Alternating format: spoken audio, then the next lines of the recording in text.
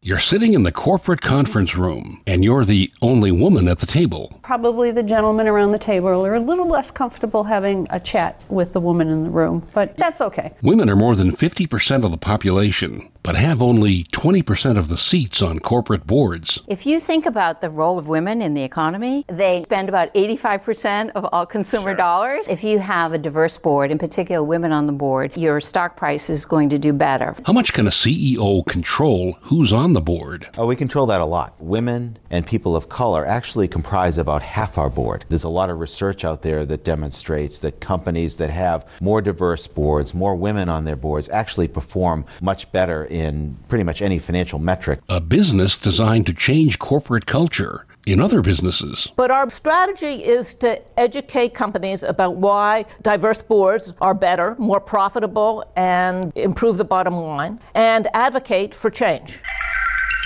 This is The Language of Business, a weekly podcast to inform and inspire entrepreneurs and anyone thinking about a startup. Learn about strategies that work and strategies that don't work. I'm executive producer Don Kelly. Our host is Greg Stoller, Harvard MBA and senior lecturer at Boston University Questrom School of Business. On this episode, we look at women on corporate boards. Here's Greg. Thanks, Don. You're in a crowded corporate boardroom. Only problem is that you're the only woman around the table. What happens next? Kathy Cuocolo certainly knows a thing or two about that subject, and welcome to The Language of Business. Thank you for inviting me here today. And as far as being the only woman in the corporate boardroom, I'm no stranger to that. Interactions are what they are, and you have met these people. I mean, interview process and vetting process goes on usually for months before selection, so at least it's not cold. But I would say that probably the gentlemen around the table are a little less comfortable having a chat with the woman in the room, but that's okay.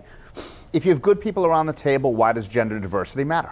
Many of the studies have shown that the best financial performing companies have diversity in their boardroom. What does the analysis say? The analysis says that diversity of perspectives breeds a bit more creative thinking. When you see people who are very similar, they get into groupthink and don't want to step out of the lines. Sometimes I will ask a question and then see the silence and sort of say, ooh, was I not supposed to ask that?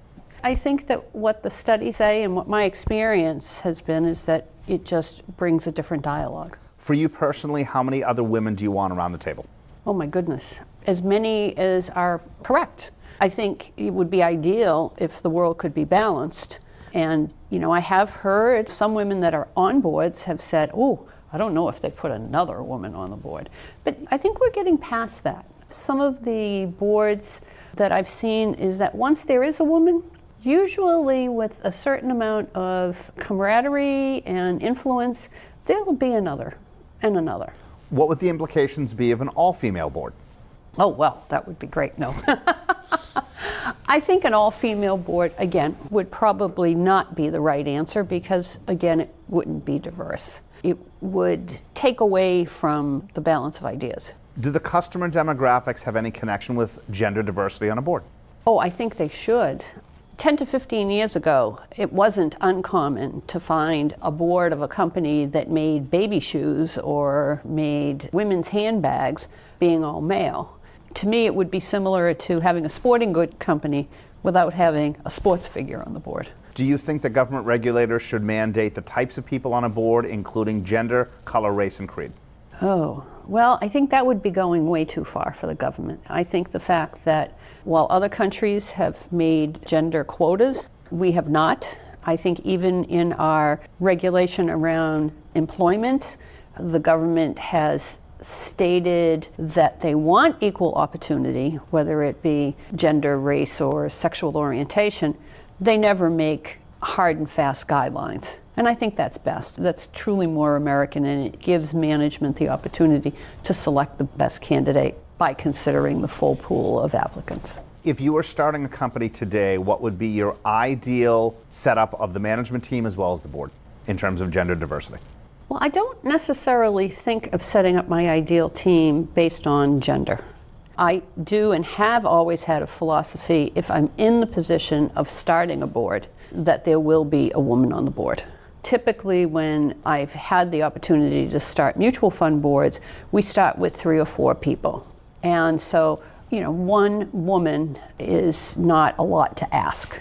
And I also start with what are the characteristics that we're looking for in the board members. And from that, if it happens to be that I'm looking for a legal expert or an accounting expert, I will consider both men and women and determine who's the best fit. Kathy, thank you. Thank you, Greg. Kathy Cuocolo, Independent Board Director. Coming up, how much can a CEO control who's on the board? A business designed to change corporate culture in other businesses. But first, even today, women only have 20% of the seats on corporate boards as the language of business continues. Gender diversity on boards is certainly good for business, but how do you measure that? Pat Flynn certainly has an opinion or two on the subject. She is a trustee professor of economics and management at Bentley University, and welcome to the Language of Business. Thank you. Glad to be here. So why is gender diversity so important? Okay, gender diversity on boards. It's important because, just to give you some information at the beginning, there's less than 20% of the directors are women in the United States. In Massachusetts, it's only 16%. If you think about the role of women in the economy, over half the population, they, not surprisingly, spend about 85% of all consumer dollars are spent by women. Most recent data show that women over 50 have 3/4 of the dollars in this country. Whether it's women, whether they're spending money, or whether they have financial wherewithal, and yet boards have less than 1 in 5 are women. But couldn't the same be said for people of different race, color, or creed? Yes, that can be true. However, it's much harder to get that data. I'm responsible with some of my colleagues to do a report every year on the 100 largest companies in Massachusetts. Right.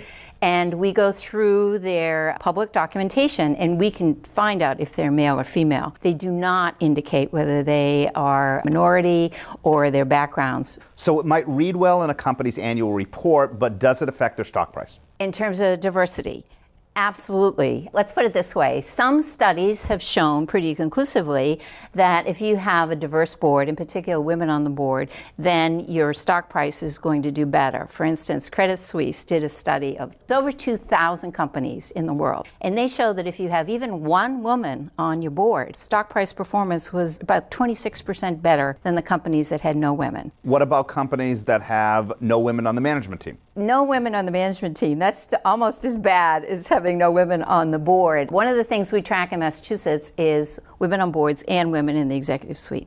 And of the 100 largest companies today, 22 of those companies have no women on their boards. 22, hard to believe.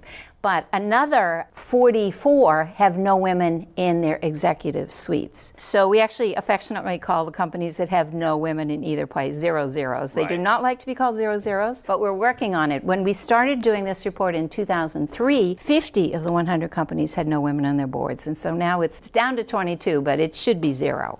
Is there an ideal number of women on a board? Well, board numbers vary, so I would say 50% for men and women would be ideal. We're not saying women should take over the boards, but there has been research that shows the magic number is 3. If you have 3 women on the board, Catalyst has shown on research that their performance outmeasures by far boards that have fewer. There's also some additional studies that have been done that 3 women in the room, in the board of directors room, makes a big difference. What are your recommendations for companies to get the best people in the seats regardless of gender? If they can't find anybody, and this is an excuse we get all the time, we say, why do you not have any women on your board? Look at your customers, look at the people who invest in you. Frequently they will say, we can't find anyone.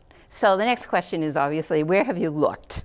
Unfortunately, in the companies that have no women on their boards, frequently they ask other board members. They ask the people in the room. They ask people on their nominating committee. So they really need help because the women are out there. Used to be that they only took CEOs or former CEOs to serve on boards. That's just not the case anymore. They're looking for people with finance skills. They're looking for people with marketing skills. They're looking for people with cyber experience, risk analysis experience. And there are a lot of women that qualify in those areas. So they should definitely get help. Do gender diversity best practices differ from country to country? Absolutely. The key is the difference between what's happening in Europe versus what's happening in the United States. For instance, there are board gender quotas. Norway was the first. Norway started back in 2003. But since then, France, Spain, the Netherlands, many other countries have mandated a certain percentage. The percentage varies, but it's often between 30 and 40%. Do you think the U.S. should follow suit? We're not going to have mandatory quotas. I don't believe that's going to happen. But the role model of the UK and working on a voluntary basis with large corporations and getting the message across and having the men help the women, I mean, especially in companies that there aren't women, either executives or board members, it's kind of hard to get access. So we really need those men, and I think the UK model is excellent for the US. Pat, thank you. You're welcome. Pat Flynn, Trustee Professor of Economics and Management at Bentley University. Coming up, how much can a CEO control who's on the board? And starting a business designed to change corporate culture in other businesses. Next on The Language of Business. Our sponsor is Art Lifting. If you have a small business, or even if you run a Fortune 500 company, you can uplift the look of your office with Art Lifting. Art Lifting has over 1,300 artworks in a variety of styles and prices. You can buy them or rent them and switch them up on a rotation every month or so. But wait, there's more. All of the Art Lifting art is by artists who are homeless or dealing with disabilities. So you not only brighten and uplift your office, you're helping local communities across the USA. To learn more and view the collection, go to artlifting.com.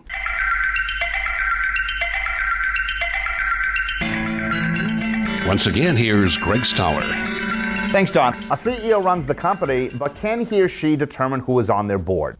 Eastern Bank certainly thinks so. Bob Rivers, President and CEO, welcome to The Language of Business. Well, thank you, Greg. Great to be here. How much can you control who's on your board? Oh, we control that a lot, as a matter of fact. We have a very defined nomination process in conjunction with one of our board committees that conducts that. But certainly management is highly involved in how that's administered and ultimately how the candidates are sourced. You've got 3 women on your board right now. Good or bad? Not good enough. Only 20% out of the 15 members that we have. Higher than many, but certainly not where we need to be. Last I checked, half the population are women, and to be truly representative of the marketplace that we serve, we obviously want to be at a much higher percentage than that. So if you had to grade yourself on an A to F scale, what mark would you give? I'd actually give us a B, which might strike you as pretty generous, given that it's only 20%. But when you look at the overall diversity of our board, women and people of color actually comprise about half our board. So on that measure, we're significantly better overall. Does it make a difference financially? It makes a tremendous difference financially. There's a lot of research out there that demonstrates that companies that have more diverse boards, more women on their boards, actually perform much better in pretty much any financial metric that you could select. And I will tell you, in terms of the decision making, it is certainly so much better. And obviously one is correlated with the other. In the end, really diversity is all about developing the most robust collective mindset that you can have on any team to make better decisions. You have 20% of your board being women. How about your management team? Our management team is about 25% of our management committee. That's the top 15 people in the company. Again, not as high as we'd like to be, but certainly something that we're focused on and continue to work at. Given the strong nomination processes that you have in place, how quickly do you think you can affect change? Unfortunately, it tends to be fairly slow.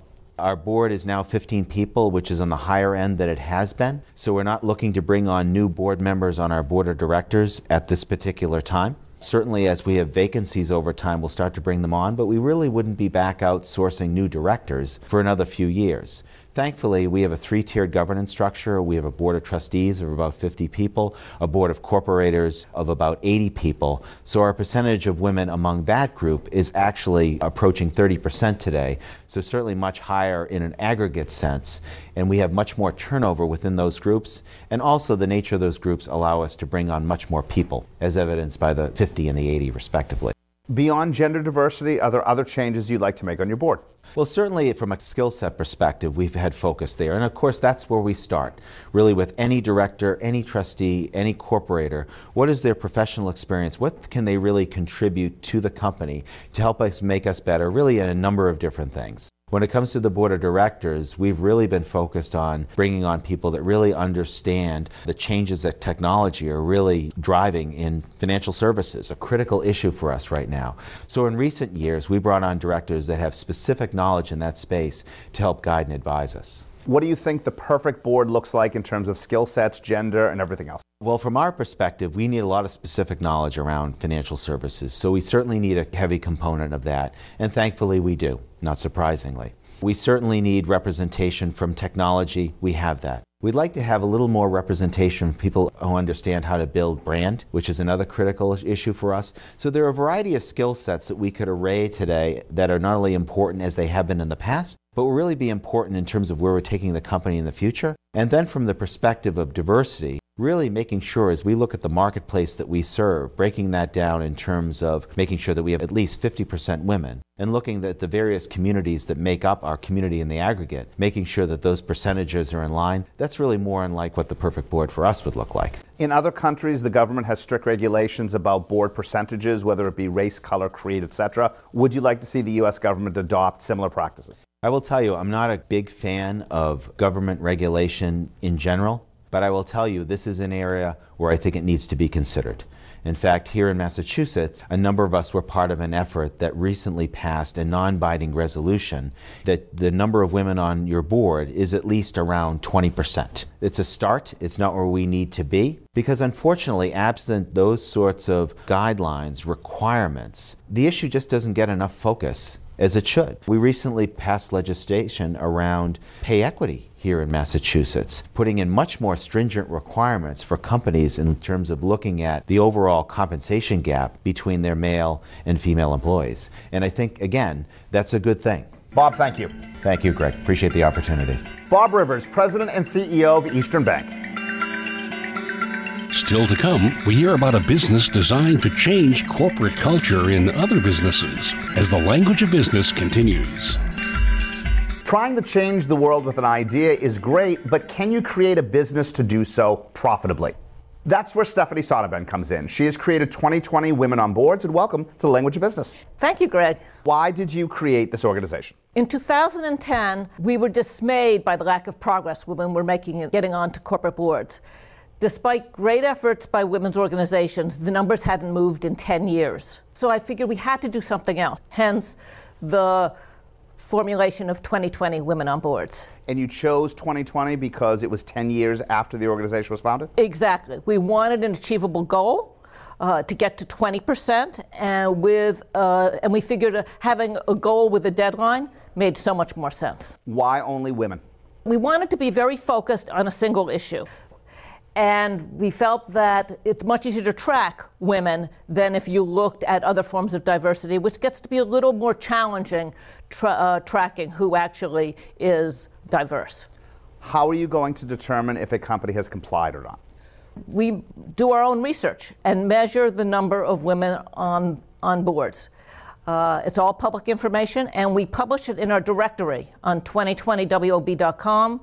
by the number of women that companies have on their boards. But there are no member companies. These are all companies you're monitoring. Correct. These are all public companies and a few private companies as well who are on the Fortune 1000 list or who self-report. And we just monitor them through public records. So let's say 5 years has gone by and the metric hasn't moved at all. What do you do? Well, fortunately, the metric has moved. And when we started the campaign, we were at 14.6%. And in our index, which is where we track the same companies, we're up to almost 19%. So we're rapidly approaching our goal. But our strategy is to educate companies about why diverse boards are better, more profitable, and improve the bottom line, and advocate for change.